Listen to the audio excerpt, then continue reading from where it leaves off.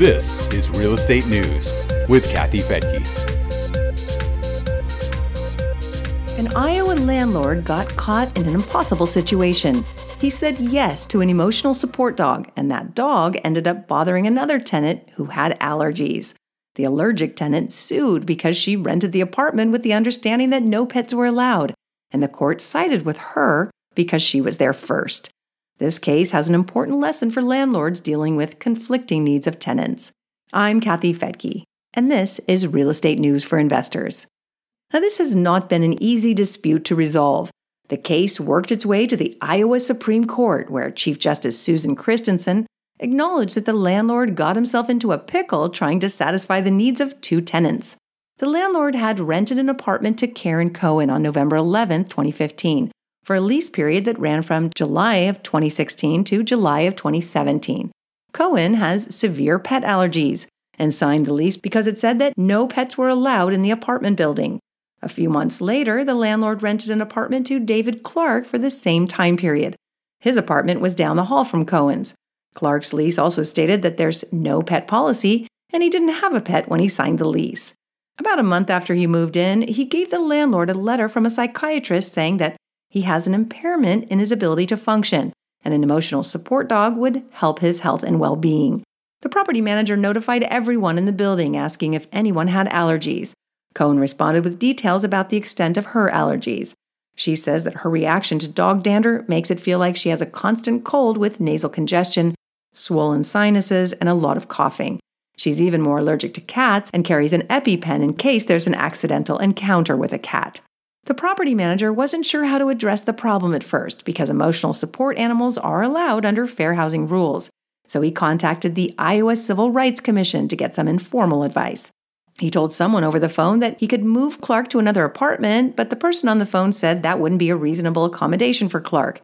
The ICRC person said the landlord should try to reasonably accommodate both of them by addressing Cohen's allergies and Clark's right to have an emotional support pet.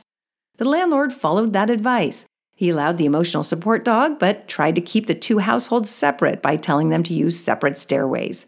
The landlord also purchased an air purifier for Cohen.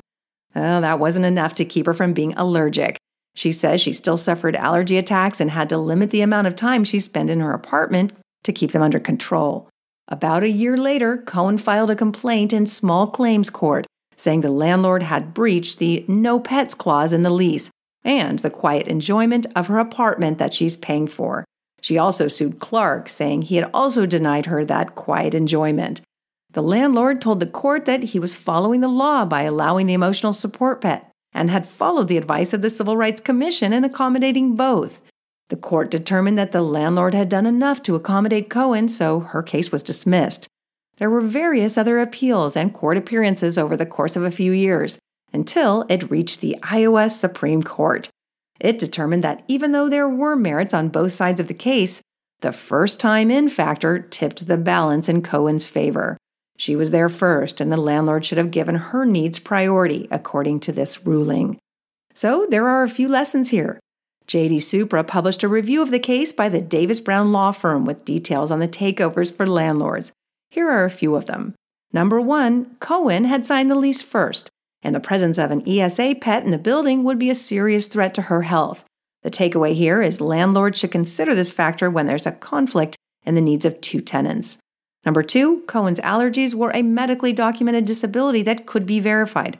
Clark's need for an emotional support pet was also medically documented, so both tenants technically had disabilities.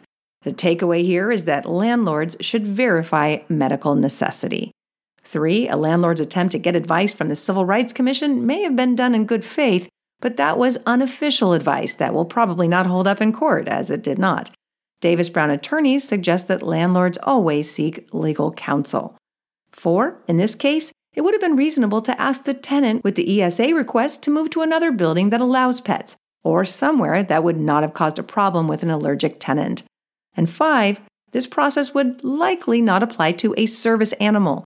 That would come with a different set of considerations, including whether the relocation of the tenant and dog would create a hardship because they had already learned the layout of the building or apartment. Again, the landlord should always seek legal counsel.